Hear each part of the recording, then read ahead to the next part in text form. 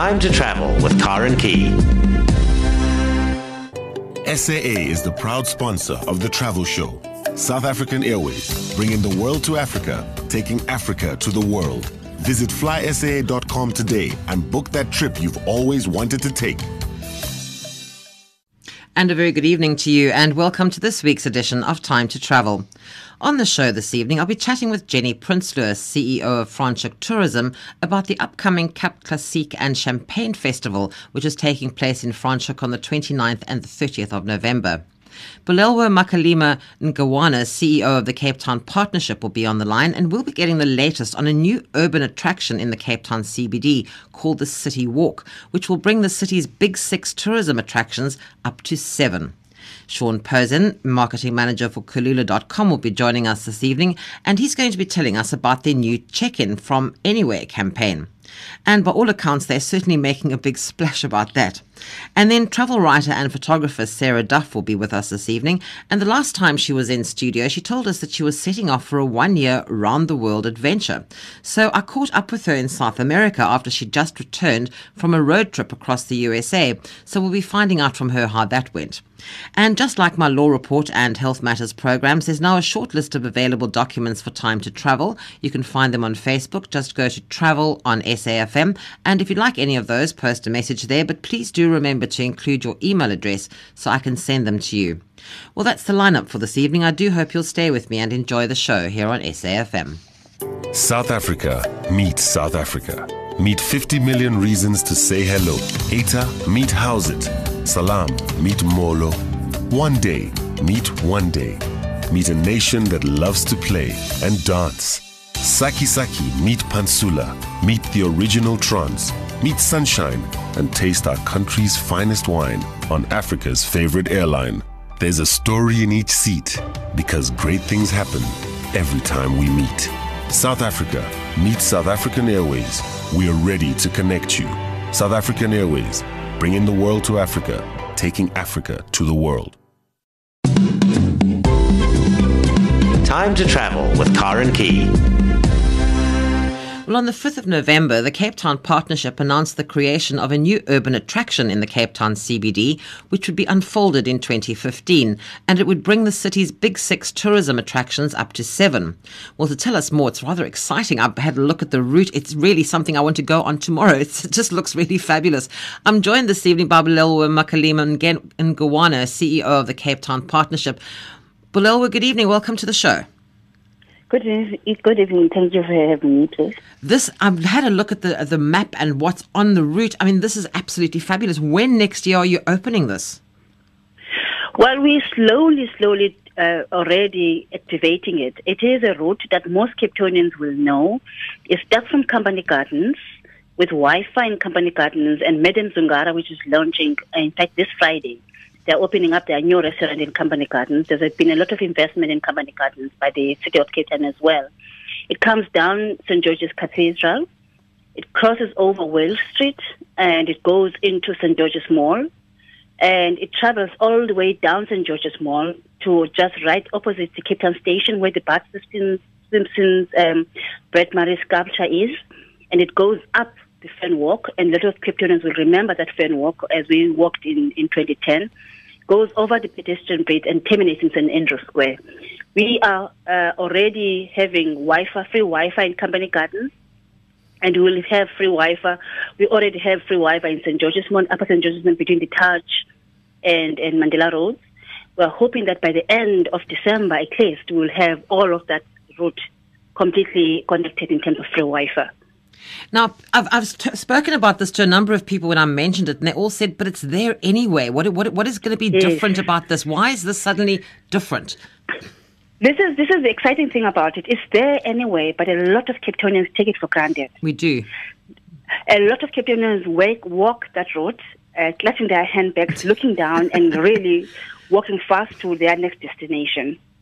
I wonder how many Cape Townians have been able to just pause, look up, in terms of the building, see what's actually kind of artwork in terms of public art that is already on that route. So in other words, we're introducing a space that's well known to Cape Townians, but also amplifying it as we're going forward. Because one of the things about Cape Town is the fact that all of these spaces have a narrative that is not necessarily well known to Cape Townians, which is the heritage narrative. What is the heritage of the central city? How can you also ensure that when you walk that route, you are able to enjoy food that is made in Cape Town, which is the Cape Town cuisine, retail that is of products that are being made in Cape Town, also be able to enjoy, basking as well as public space performances, be able to see it as a destination in itself rather than a route to walk through. What I'm going to offer the listeners is, if they're interested in having a look at what is going to be on that route, please, you can drop me a mail to travel@safm.co.za, and I will with pleasure send you a copy of the proposed route, because it gives you a list of all the things that are on that route. And I'm sure even for Cape Townians, when you look at this, you think, good grief, I walk down there every day. I didn't realize all of that was there. And that is the whole point, is there's so much. There's so much. I mean, our strategy is very simple. First of all, we need to be able to showcase what is already there, restore what needs to be restored, and then amplify. For example, informal trading, which is the stalls that are all the way down St. George's Mall. Everybody knows that they're there, but the fact that they actually don't have the ability to trade 24/7 under an all-weather structure makes it very difficult for them to invest in their own businesses.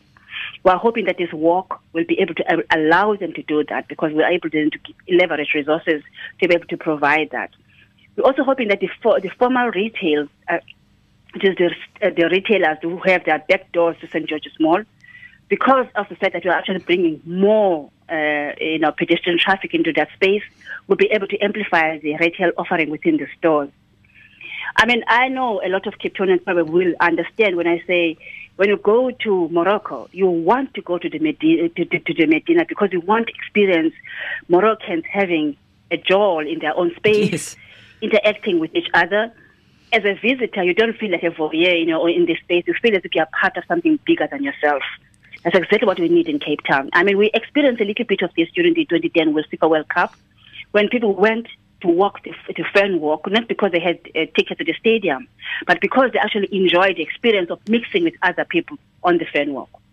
Bililwa, this is sort of going towards the global trend of tourism, where people are not wanting to visit the city as a visitor. They're actually wanting to experience the authenticity of a city. They, as you said, they want to feel part of it, not there looking in as a tourist. Absolutely. I mean, I remember I think it was around at the beginning of this year, around about February, there was a New York journalist who had visited Cape Town, and they phoned me as Cape Town partner and said, can you please take me around Cape Town? Because every time I want to see Cape Townians enjoying themselves, I'm taken to different spaces and I see different Cape Townians, but I don't see a space where I can get all of them together and enjoy being part of them together in all their diversity. And so it happens to be on the day that we had First Thursdays in town. Oh, right, yes. So I took this news journalist who had been walking all over the Cape. He had gone to the waterfront, he'd gone to Langa, he'd gone to Mzoli's, and etc. Got her at around about 6 o'clock that day. And I said, let's just chill. Let's just see what happens in Cape Town. And she, in unbelief, was completely enthused by seeing, the fact that the museums are open, that Cape Townians are enjoying themselves. We walked, the whole of the First Thursday route. We ended up having dinner at about 9 o'clock that evening. When she left, she said, finally, I get it. This is the beauty of Cape Town, is the diversity and the richness in terms of cuisine, in terms of conversations, in terms of meeting Cape Townians in the spaces that they enjoy themselves.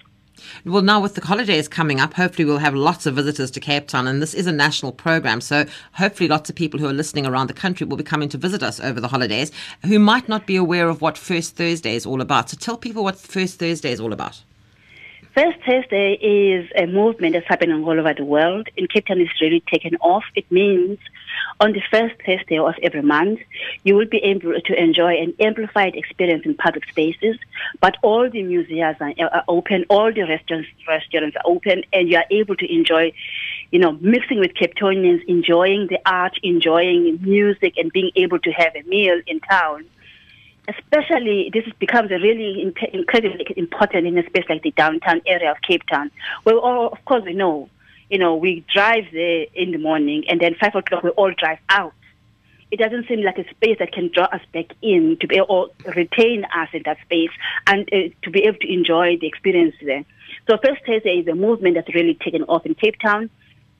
As the Cape Town Partnership, we've been amplifying, for example, the Green Market Square and Church Square to be able to showcase what can happen when the community, which lives around a space, comes together to share a meal, to share experiences, and to animate the space and have a community. It's almost like the old day style of cultures playing in your street.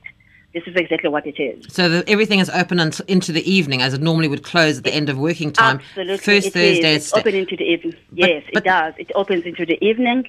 And so we are hoping that we can then amplify that experience on the City Walk. Yeah, but Bulelwa, there's something like the City Walk night. Hopefully this is the start of turning Cape Town into a 24-hour city, the CBD into a 24-hour city, something like along the lines of New York, for example.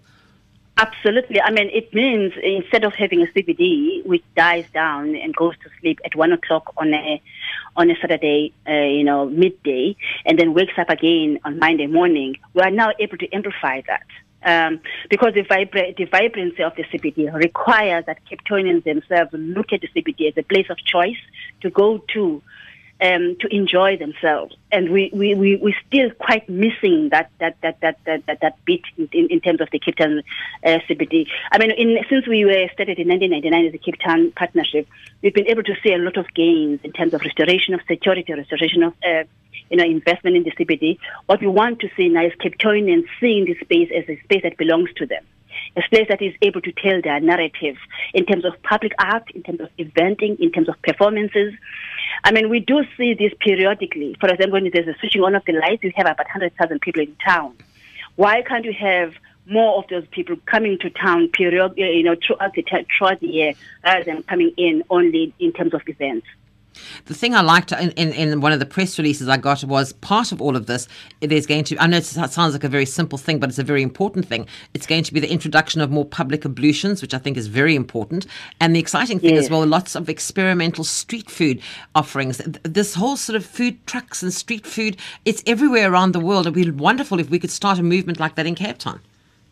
Oh, yes, of course. I mean, I'm very excited, for example, that the Madam Zungara, the restaurant in the Company Gardens, which is aimed at the average Cape Townian who already has around about 50 to 60 rand to spend on a meal, to be able to enjoy that meal and enjoy a sense of being connected to a space like Company Gardens. So it's being launched, that restaurant is opening up this Friday. So, cuisine is a very important narrative. We have food trucks, for example, around Thursdays, where you can buy affordable food from a truck and being able to enjoy the Cape Town cuisine is really an important part of it.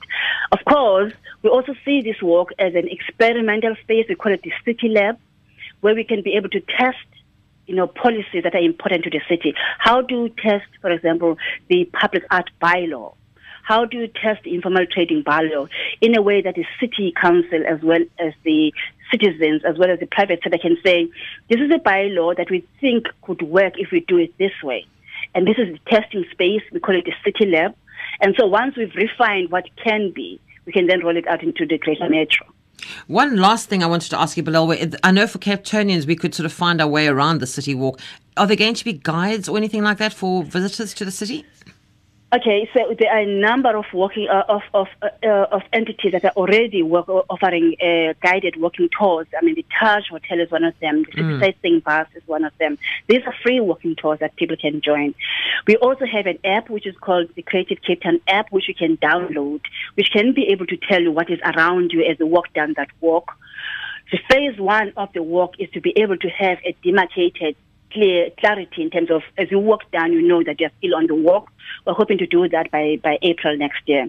And then the next phase would be to have some kind of medium-term, kind of permanent activation of the walk. And of course, the long-term is the infrastructure. We're adopting a lighter, quicker, cheaper approach to it because we don't want to put a lot of investment up front. At the same time, we want it to kind of develop itself organically.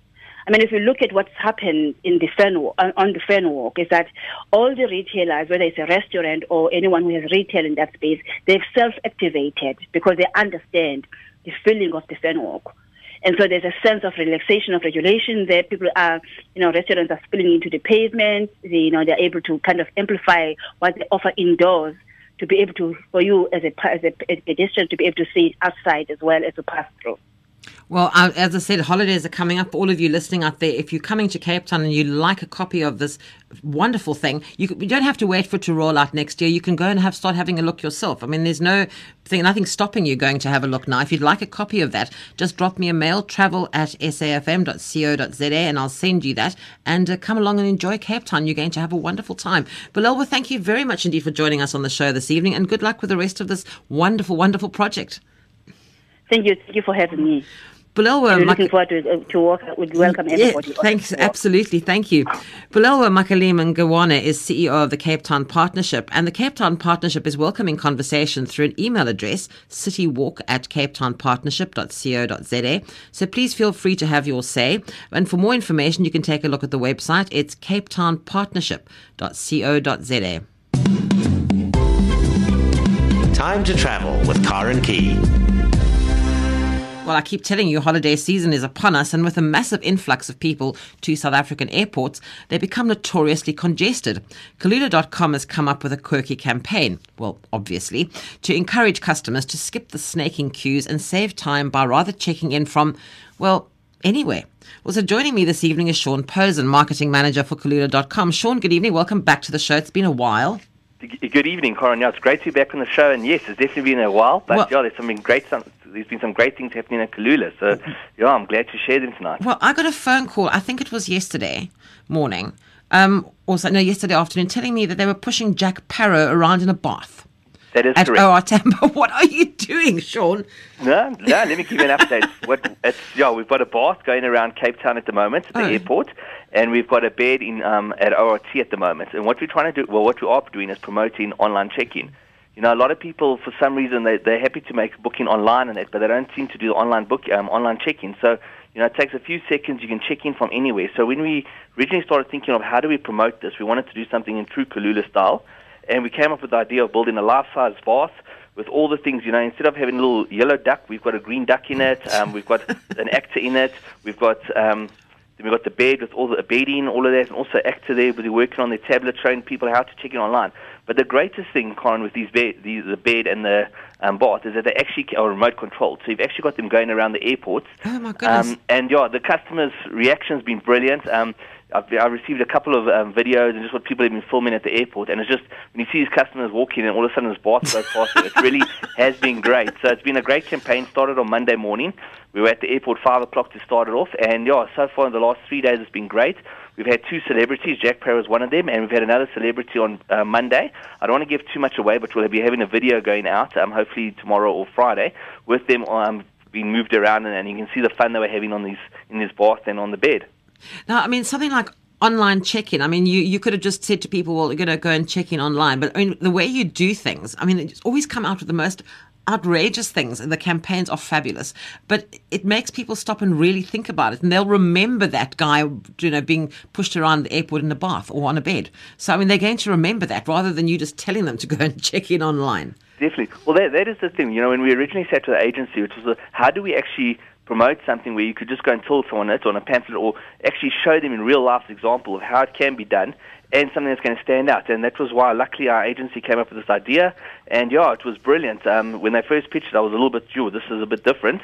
But, we've loved it, and it's been great. And we're really happy to see how it's working. And it's only been going for 3 days. The bed and the bath are going to move to other airports. And so, I think it just as it goes, more and more people are going to see it, and it's just going to get more and more popular. So tell me how this online check-in actually works now. Can we do everything online now? Well, you can do most of the things online, and the main thing is, obviously, you've always been able to book your flights and that. But the nice thing about online check-in is, when you can skip the queue, so you don't have to go to the airport, you don't have to wait in the queue. Often, especially around Christmas time, the festive season, you've often got those long queues. You can check in online. You can actually print your boarding pass at home, go straight to the airport, drop your bag off at the baggage counter, and go straight through the security. So it saves you a lot of time. And like we were saying earlier, over Christmas time, it is a very busy time. So you want to try and skip the queues. You want to get through the security gate as soon as possible. And this just helps alleviate it completely. There's also at the airport the self-service kiosks where you can just go.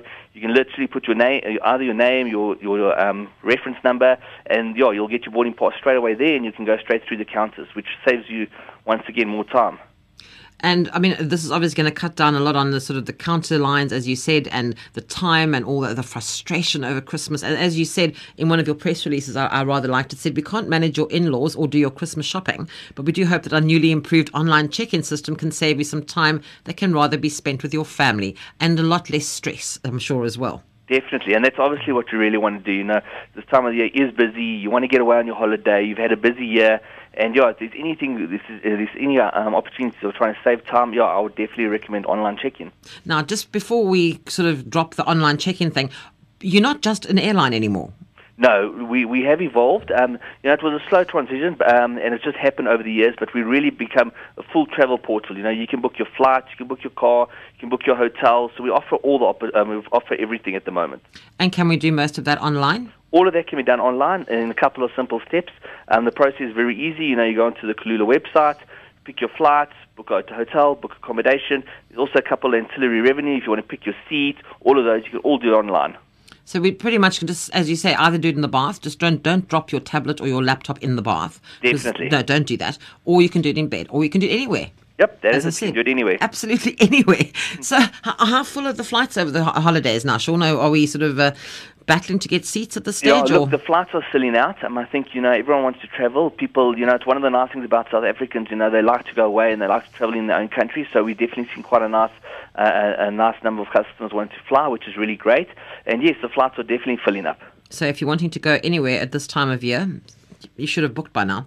Definitely, unless you want to come to Jozi. That's the only place. Oh, really? Everyone seems to want to go to the coast. So, Jozi, the flights coming to Jozi seem quite open at the moment. Okay, well, if you've got family up in Joburg and you wanted to go and visit, now is possibly the best time. Definitely, yeah. Absolutely. So anything exciting happening over the Christmas time? I mean, any big promotions you've got going on? Anything interesting people need to know about? No, really, this is going to be our last campaign mainly for this year. We've got a few small little things coming. But, Christmas time really is a family time and that. So we're promoting this campaign. It's going to be running for another week or two with the beds and the bath moving around, and then they'll actually stop, and then we'll just be doing having people at the airports educating customers, and they're on this how to check in online. And then we'll obviously start in the new year. We've got a couple of campaigns in the pipeline ready to roll, and then they'll start early in January. Well, I can't wait for those, because whenever you guys come up with something, it's always something seriously way out the box. Well, that's what we're always trying to strive to do. And have you been down to Cape Town International recently? Yes, no, I was there last week, and I'm going to be there actually on Friday again. Because what I was going to say was even if you're not going to be flying anywhere, go and visit Cape Town International. If you guys are going to be there, go and have a look at what is going to be there next week, the bath or the bed. The bed actually ends this week. The bed ends this week, and then the bed's going to move to Durban. Okay, so what's in Cape Town next week? Nothing. No, next week, unfortunately, there won't be any other property. Okay, so you've got 2 more days to go and see the bed. That's right. And basically, as I often talk about on the show, there's so much to do at the airport. You can go there, it's like a destination. You don't even have to be flying anywhere now. Definitely. There's lots of art installations, and have you seen the Flybury? Yes. You've seen that, where you can go and get a book or drop a book off or swap a book out, and at no cost at all. You can just go and help yourself. It's a wonderful thing. It's sort of done on the honour system, and there's all these art installations, and there's boulders, penguins, and Nelson Mandela's cell on Robben Island, all these installations there at the airport as well. So it's quite a destination in itself. You don't even have to be going anywhere. So make a trip out there. You've got 2 more days to go and see this amazing thing, this advertising, I don't know what you would call it, an adventure more than anything else that Kulula does. Go and have a look at it at Cape Town International, because it's going to be there till the end of the week. So, and then you say it's off to Durban, so people can go from next week, pop along to Durban. Yeah. And King Shaka, is it? It will be a King Shaka. It will be there in Durban, the bed, and then the bath will be moving to Lanseria. Okay, so you've got an option wherever you are in the country. You would have some or other time. You can go and have a look at this, because it looks like it's a lot of fun. This thing screaming around inside the airport. Sean, thank you so much, and I look very forward to catching up with you in the new year to see what else you guys have got on your plate, because as I said, it's always something very funny and very interesting and seriously way out the box. No, so I look very forward to that. Have a wonderful festive season, and enjoy your travels around the country with the guys in the bath and the bed. You too. Thank you very much, Corin. Thanks for your time. We'll catch you in the new year. Will do. Thanks, Sean. Thanks. Good night. Bye-bye. Bye-bye. Sean Posen is marketing manager for Kulula.com, and for more information on what's on offer, you can take a look. It's Kulula www.bottlerayhills.com.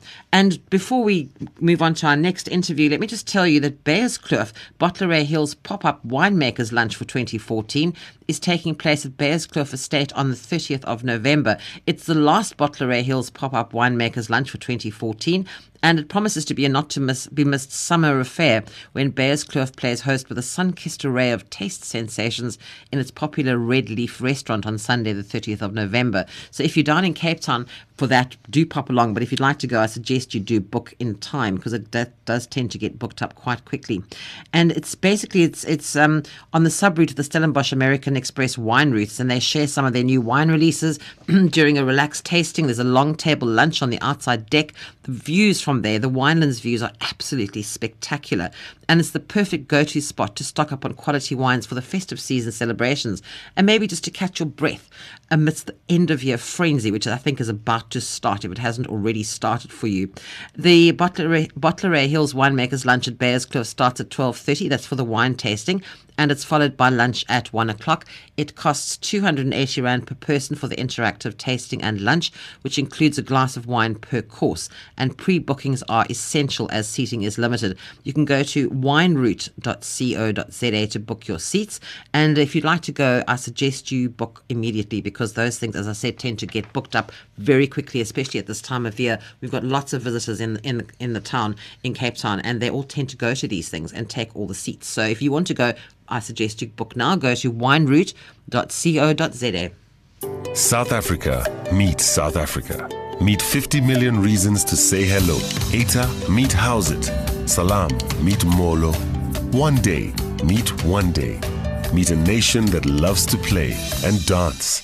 Saki Saki, meet Pansula. Meet the original Trans. Meet Sunshine and taste our country's finest wine on Africa's favorite airline. There's a story in each seat, because great things happen every time we meet. South Africa, meet South African Airways. We are ready to connect you. South African Airways, bringing the world to Africa, taking Africa to the world. Time to travel with Karen Key. You may have heard her on the show a number of times in the past, and the last time we spoke to Sarah Duff, she mentioned she was off for a year travelling around the world. Well, I thought I'd catch up with her. She's currently in Argentina, and she's having a fabulous time by all accounts. But before she got to Argentina, she spent some time in the USA.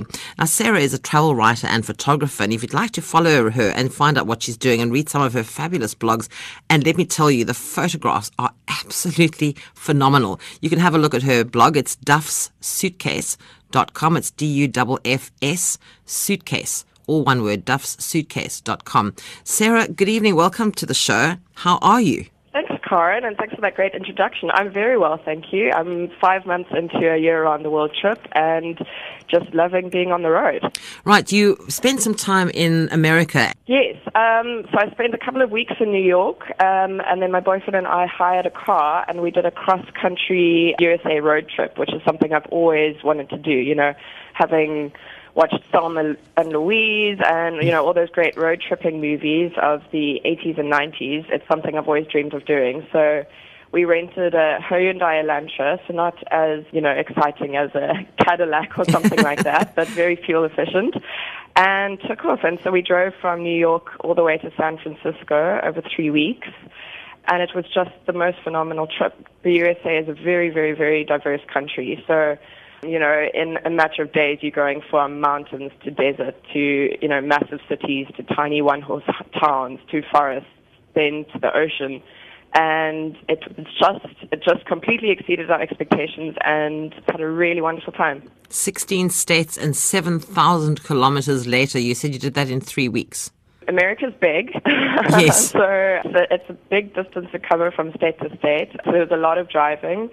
But, you know, each state is like a different country. They're so different. The people are different. The culture is different. Even the way people speak is different. The food is different. So going to that many different states really gave us a great perspective on America and how, yeah, as I said, how fabulously diverse it is.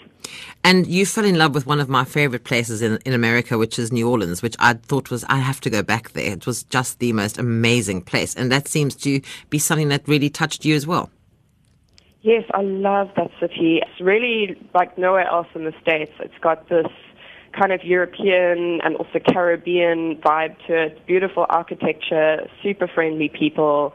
I love the food. It's all very deep fried, so it's not the healthiest place. But the food was great. The cocktails were amazing. And it's really all about the music. So every night we were there, we went to go see live bands, and the music kind of spills out onto the streets, and then jazz bands just randomly start playing on street corners, and then suddenly a crowd of 100 people is dancing in the street. It's so wonderful. Now, I really love that place. You stayed somewhere called, was it La Belle Esplanade? Was that in New Orleans? Yes, yeah. So it's a little guest house run by a couple, and it's a restored 100-year-old mansion on a beautiful street in the Treme district, which has become quite famous now because there's been an HBO series made about it. So it was a little bit away from the French Quarter, which can get a little bit hectic, so it was nice to stay in a quieter part of town, and lovely to stay in an old mansion, and we had a balcony overlooking the street. Great. And Louisiana, there was one of your photographs that I had a look at, and you call it Oak Alley, and it's just this amazing plantation mansion. You sort of almost think of Gone with the Wind days, and this amazing Oak Alley. I mean, the oak trees are on both sides, sort of meeting in the middle, sort of leaning towards each other in the middle. Quite a phenomenal picture. Yeah, it's actually quite a famous plantation, and it's being used as a location for a lot of View with the Vampire, which I'd seen when it first came out, and so it's got a really beautiful sense of romance about it. The oaks are 300 years old, and we did a guided tour of the plantation mansion, and they took us through the whole history, which obviously some of it is not beautiful and romantic as the South is, but it's an interesting history nonetheless. So from there, where did you go after New Orleans? To Austin, Texas, which was a really great city. There's 1,000 food trucks in the city, so we just ate food truck food, which was amazing. It's a city of lots of music. It's very liberal. It's quite different to the rest of Texas, which is quite Republican and conservative. And then from Austin, we went to Marfa, which is the tiniest little one-horse town of about 2,000 people. But a famous New York artist moved there in the 70s, and with him came a whole lot of other artists. So now it's this town of avant-garde art and art galleries and quite eccentric-looking people walking around in amongst all the cattle ranches. So that was an unexpected highlight for us. And it's we really love the desert around there. Quite a few movies have been filmed there, like No Country for Old Men. I mean, the whole of America, really, when you drive through it, you just start to see so many things that are familiar. Monument Valley in Utah was the same. There's been a lot of westerns filmed there, though apparently the movie makers added their own cactuses. So you expect to see certain things from the movies, like cactuses in Monument Valley, and they just aren't there because they put fake ones in. No, really? But this Marfa, I was fascinated by Marfa because I've never heard of it, and you said in one of the little things you said there, it's hard to get to and even harder to explain, but once you're there you get it, and it's just amazing. It's sort of minimalist art galleries, people in arty glasses and ranches in cowboy hats, gourmet restaurants just in the middle of it all, and food trucks, and surrounded all by the Texan desert. But then there was one place that fascinated me. It was called Prada Marfa. I mean, it's this tiny little shop, literally in the middle of, there's nothing surrounding it. It's just there in the middle of nowhere. Yeah, so it looks like a Prada shop, but it's actually an art installation, a permanent art installation. It's been there for a number of years, and it's actually not even in the town. It's really in the middle of nowhere on the side of this road that is so empty that you kind of expect tumbleweeds to roll past. And you go up to the shop and there's even handbags and Prada shoes inside there. Probably one of the most photographed places in Texas. People make pilgrimages out there just to go and see it. And it's just so, there's quite a few bizarre roadside things to see in America, and that was probably my favorite. Now, around also, you said in Marfa as well, El Cosmico, is the best place to stay. It's the coolest place to stay. Yeah, I loved El Cosmico. So it's kind of a funky trailer park just outside of town, and it's filled with vintage Airstream trailers that have been designed inside by designers. So they're all pretty chic. So you have a choice of staying in a trailer, or you can stay in a wigwam, or you can stay in a yurt, or you can just camp, which we did. And then they've got hammocks dotted around, and on weekends they have concerts.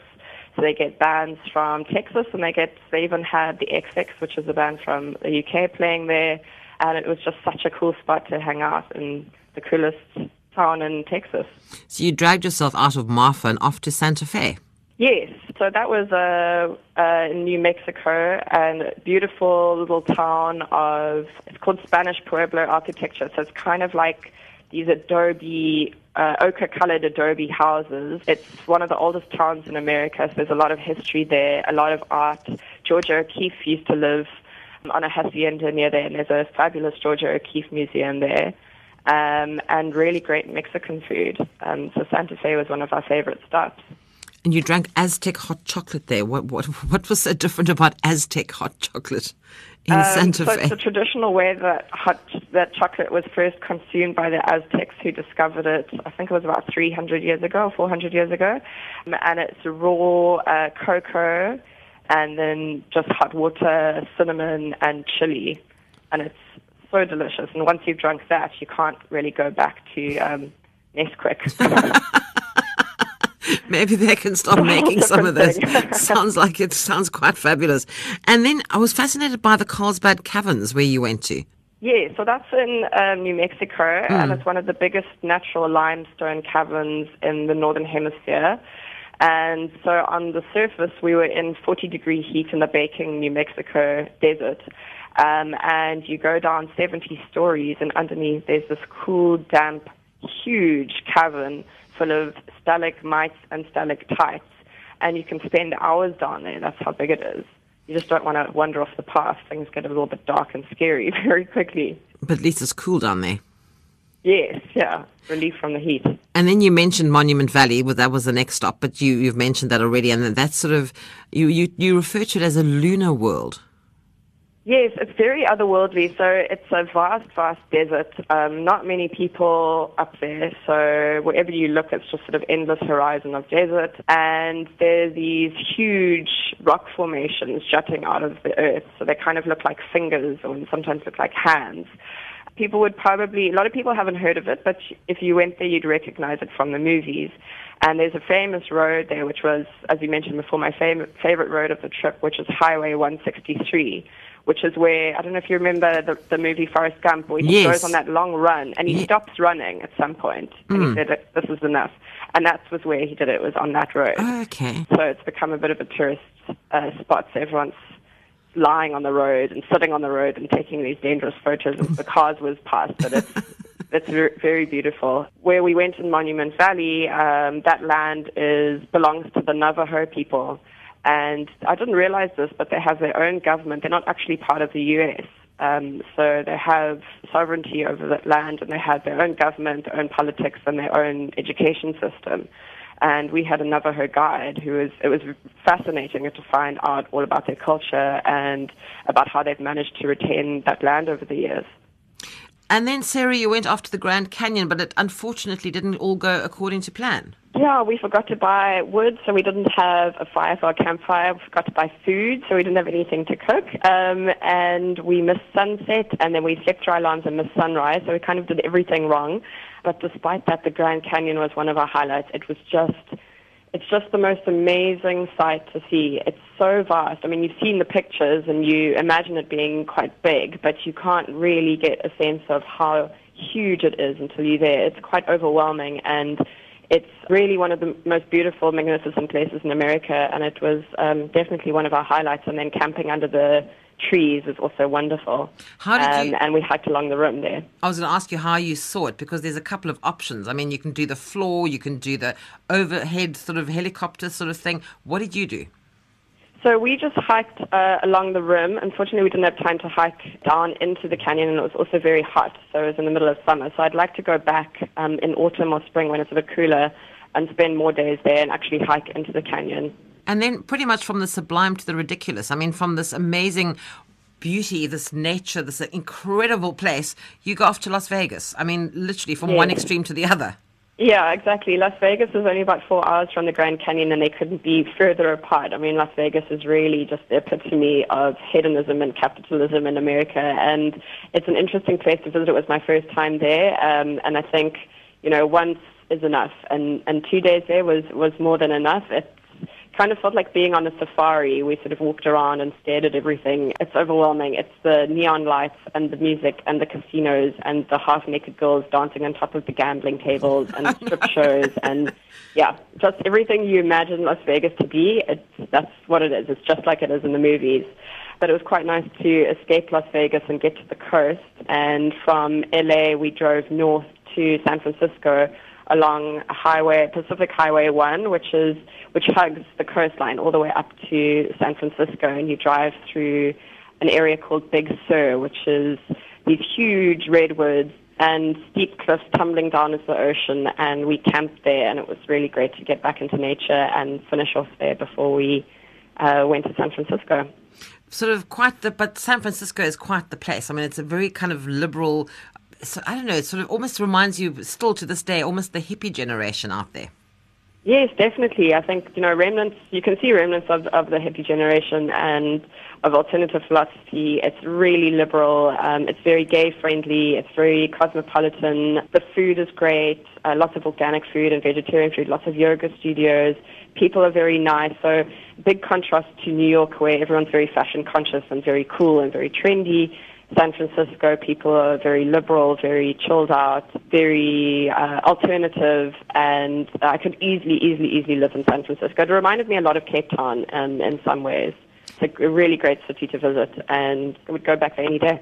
Now, just some of your photographs, Sarah, absolutely incredible. The one that was quite amazing was the Horseshoe Bend in Arizona. I mean, it looked a little scary because there was almost like an outcropping where you could stand on this thing. And I think you mentioned there that some parents are quite happy for their toddlers to stand on this thing. I would have been having a nervous breakdown. My boyfriend wouldn't even let me go to the edge because I'm a bit clumsy, so I had to stay about 3 meters from the edge while he was allowed to go to the edge and take some photos. And I saw a mother with her, must have been a 4-year-old, and he was posing for a photo on the edge, and I've actually got a photo of her taking a photo of him right on the edge, and it actually just makes you feel sick to think about it because it's, you die in seconds. Absolutely, God, but it's quite a spectacular sight, though. Yes, so you drive through desert for ages and there's nothing and it's just hot and dry and barren, and then you hike a little bit off the road and it's not as big as the Grand Canyon, but it's a deep river canyon, and the Colorado River kind of snakes around in a horseshoe shape, and the Colorado River is a deep bluey green, and it's such a color contrast, and it's the first sort of blue-green thing you see in ages, so that also makes it even more spectacular. I was quite fascinated by, you said it was actually the best motel of the trip, something called the Hat Rock Inn in the tiny desert hamlet of Mexican Hat in Utah. I love the fact that they had fake palm trees. Yeah, they had a sparkling pool overlooking a river and big fake palm trees to shade your lounges. I love motels, and I love the sort of retro motel vibe in America. So I stayed at motels whenever I could, but this one was definitely the best one. And the town of Mexican Hat, well, it's not even a town, it's 2 motels and a petrol station, that's it. So okay, as you rightly said. About 100 people who live there. Yeah, you called it a hamlet, and it sounds about right. Yes, yeah. But talking about palm trees, fake ones in Mexican Hat, in Los Angeles, I was quite astounded to see that they actually cover the palm trees in Los Angeles in graffiti. Yes, yeah. LA is quite a grungy. It's kind of a mixture of really cool and, the celebrity culture and lots of fashion and lots of models and lots of TV people. But then it's got a really grungy edge to it, which I quite liked. And on Venice Beach, the trees are covered in graffiti. There's a lot of graffiti in street art in LA anyway, but they've extended it all the way to the beach. It sounds like you actually delved a little deeper than just on the surface in America, which I think is always a good thing because there's so much to see there. As you said, it's a very diverse country and there's so much more than just the usual touristy things. And I think you did a little bit of the touristy stuff, but you also saw a lot more that most people who just go there on holiday don't actually get to see. Yes, that's what was great about this road trip and about choosing where we wanted to go. And America is a weird and wonderful place. Emphasis on the weird. Lots of wonderful, but lots of weird. And going on this road trip and going off the beaten track a bit gave us a glimpse into other sides of America that you maybe wouldn't be that familiar with. It's just hard to kind of unpick it. It's just so big and so much going on there. And just meeting people from, the Navajo Guide, to the fashion people in New York, to the yoga hippies in San Francisco. There's all these different groups of people in America doing completely different things. And, you could spend forever there and just write books and books and books and books about all the wonderful stuff happening and all the strange characters that make up that place. Well, it sounds like you're having a great time on your one-year trip around the world, but you moved down to the South Americas. Now, you stayed in the Americas generally, but now into South America. So next time we chat, Sarah, can we chat about your trip to Patagonia? Yes, it's been one of the best. It was one of the best trips of my life, and it's the most remarkable, amazing, phenomenal place. And I'm telling everybody I know to go there, so I'd love to chat about it next time. Well, we'll catch up with you about that next time. Sarah, thank you so much for joining us this evening. Thanks, Karen. Thanks for having me. I caught up with Sarah Duff. She is a travel writer and photographer. She's on her one-year around-the-world trip, and she was in Argentina when I caught up with her, just having done a road trip through the United States. She said 16 states and 7,000 kilometers. Sounds amazing. Well, you can follow Sarah and find out what she's doing. Have a look at her blog. It's duffssuitcase.com. It's DUFFS suitcase. So it's DUFFSSUITCASE. duffssuitcase.com, and you'll find out exactly where she's been and where she's going. And her photographs are really well worth the trip to the blog.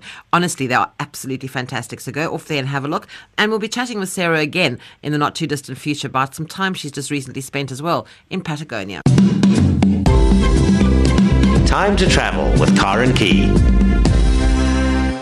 Our regular guest, Jenny Prinsloo, CEO of Franschhoek Tourism, is back with us again this evening. And whenever Jenny's on the show, you know there's going to be something fabulous happening in Franschhoek. Well, not to disappoint you, the Franschhoek Cap Classique and Champagne Festival, the Magic of Bubbles, which is presented by MasterCard, is taking place over the weekend of the 29th and the 30th of November. But to get all the details, Jenny will tell us about that. Jenny, good evening. Welcome back to the show. Hello, Karen. Thank you very much. Right, so as I said, always something fabulous going on in Franschhoek. This is the next in a long line over this past year. There's always something. You guys are very busy putting on amazing things. Well, we have to make sure that people are coming to Franschhoek all the time, and we try and do new things as well, so make it interesting and exciting. So tell us about the Magic of Bubbles. What's happening? So the Magic of Bubbles, well, it's taking place, as you said, on the last weekend in November. And we are going to have a best dressed competition. And, of course, the theme is black and white. And this year, it's parasols and Panama hats. Oh, I love that. So, and it even kind of rhymes, which is quite nice. And then the best dressed competition, it's a weekend at the Ngala Safari Lodge near the Kruger Park for a couple on Saturday and a couple on Sunday. And besides that, we have 35 Cap Classique producers taking part, as well as 4 champagne houses. All the way from France, I would imagine, yes, because otherwise we can't say champagne. Otherwise we can't call it champagne. So what's actually happening? I believe also that there's going to be the food in Franschhoek obviously is without question fabulous. Yes, and that's also going to be amazing. We've got 13 different food offerings, so that's restaurants and our retail food shops. And some of the really exciting things from, for example, Grand Provence, they've got gourmet croissant with smoked Italian mozzarella and sun-dried tomato with saffron jam, and listen to this, truffled and foraged mushroom butter. Oh, my goodness. And then some other lovely things are the wild peacocks, mussels, and fresh oysters, which always go very well with MCC and champagne. And then, of course, we've got Neil Jewell from Bread and Wine with his homemade charcuterie. Everything's quite artisanal this year. And from Antoni Rupert Wines, have you ever heard of Ferrero Rocher cupcake? No, but I'm going to have to find out because that sounds delicious. It does. And then, of course, we've got our French cheese from Fromage de France, and our salmon, a variety of salmon from the Salmon Bar. And a new place, Ooh La La, which is a new patisserie. They have cakes and pastries available. And then we've got our 6-hour confit Karoo lamb with Egyptian dukkha and tonka bean marmalade with estate olive butter. You shouldn't actually be allowed to tell me this sort of thing in the evening because I've had supper and then I'm going to be starving again. Makes you hungry. Yeah, absolutely. Gosh, it sounds absolutely amazing. Yes, and so all of that mixed with our Cup Classique and champagne, it's really going to be an amazing event. So how does this actually work then, Jenny? Where would people find this? Is it in one location, or would they have to move around? What is the sort of setup? It's set in the beautiful Huguenot Museum and Monument Gardens, which is at the end of the main road in Franschhoek, where the Huguenot Monument is. And it's all in white marquees on the lawn with the beautiful flowers in the garden, all flowering at that time in the summer garden. And people can come, and there's plenty of parking. And the tickets are 200 Rand each from Web Tickets. And please be sure to book on Web Tickets because we've already sold a large number. And it's open from 12 until 5 on Saturday and Sunday. We are expecting an absolute record crowd. What are the limits? I mean, because people sort of, we all in Cape Town especially, we wake up at the last minute on the Friday or the Thursday and think, oh, maybe we should go, but then it's going to be too late. Well, we won't allow more than 2,500 people per day because, we like to keep it very beautiful and elegant and not crowded, and there's plenty of space for people to sit under the umbrellas and get a table and just relax and enjoy themselves. So it's 200 Rand per person, and you need to book via webtickets.co.za because otherwise you're not going to get in. And don't think you can just pitch up on the day because guaranteed pretty much there won't be any more place left. Yes, we can't guarantee that. And black and white is the theme. Black and white. And for accommodation, we're pretty booked up, but people can still find somewhere to stay if they phone our information centre on 021-876-2861. So there should be something, because there's loads of different types of accommodation in Franschhoek as well. That's the other nice thing, There is. It's from self-catering right up to 5 stars. So whatever you want, a cottage or a hotel room or B&B, you will find what you're looking for. So this is definitely something for the diary. It's not that much longer to go. It's 10 days to go now. And literally, if you haven't booked now, I would suggest you go and do it immediately because otherwise you're not going to get in and you'll have to wait until next time. That's right, Karen. And by the sounds of this, you actually don't want to miss this year's offerings because they sound absolutely delicious. They do. And it's the end of the year, time for celebrating. And what better way to do it than with champagne and Cup Classique? And all that fabulous food. I mean, it just sounds... and as you know, Franschhoek has the reputation of being the food and wine capital of South Africa. So you really are putting on the show. I mean, all the finery is out for this one by the sounds of it. It definitely is, Karen. Well, Jenny, it sounds like you're going to have a wonderful weekend. Very busy one, I'm sure, yet again. But you love all the people coming there, so I'm sure you'll enjoy it. And for all of you going, have a fabulous time because honestly, you're going to be the envy of your friends if you get in and they don't. So I suggest you book immediately. And Jenny, thanks you once again for joining us on the show. And hopefully we'll chat with you soon again about something else fabulous in Franschhoek. Thank you so much, Karen. Jenny Prinsloo is CEO of Franschhoek Tourism, and we were chatting there about the Franschhoek Cup Classique and Champagne Festival, the Magic of Bubbles. It's taking place on the 29th and the 30th of November. You have to book. There are limited places available, and to do that, you have to book through webtickets.co.za. The cost is 200 Rand per person, which includes access to the festival, and it's open daily between 12 and 5. That's both on the Saturday and the Sunday, and you will get a complimentary tasting glass and tasting coupons, and then of course additional vouchers can be purchased on the day. And children under 18 will be allowed free entry to the festival, so you can take your children with you. It's a wonderful location. If you've never been to the Huguenot Monument, beautiful. The gardens are magnificent and your kids will love running around the lawns. It's absolutely beautiful. So make it a family day out and enjoy the Franschhoek Cup Classique and Champagne Festival, the Magic of Bubbles. This is News Hour starting at 7 on 2. Let's cross over to the streets for breaking news. There's scenes of excitement here on the streets. The masses are celebrating the return of Afrikaans news to SABC2 tonight at 7, followed by Sesotho, Setswana and Sepedi news. And Interface on Sunday at 8:30 p.m. Back to studio. News Hour, new time slot. Big stories from your new world. Tonight at 7 on SABC2. Join us this Thursday on Top Billing as Mini Family takes Manhattan in a dynamite New York cover shoot. Think about Faces Off with Baddies who will batter the bone in Janice Honeyman's Peter Pan. We chart the rise of top billing presenter search winner Jonathan Boynton Lee, and the Black Knights, Mr. Gary Blair, hosts us on his magnificent Karoo.com. Don't miss Top Billing this Thursday night, 8:30. Repeat Sunday, 12:30. Find it on 3. Time to travel with Karen Key. Well, that's it for Time to Travel for this week. I'm Karen Key. Thanks for joining me this evening. And just a reminder, if you need any information about something you've heard on the show this evening, you can find it on Facebook. Just go to Travel on SAFM or email me on travel@safm.co.za. And if you'd like a copy of that amazing new Cape Town City Walk, it hasn't launched effectively yet, but you can still go and do it yourself because there's no guided tours or anything. You can just go off and wander around the city yourself. But the list of all the different things that are on this particular walk are available, as well as a sort of a map. So if you'd like all of that, it's the proposed route for the Cape Town Walk. It's a project being facilitated by the Cape Town Partnership. Drop me a mail to travel@safm.co.za and I will send you a copy of that.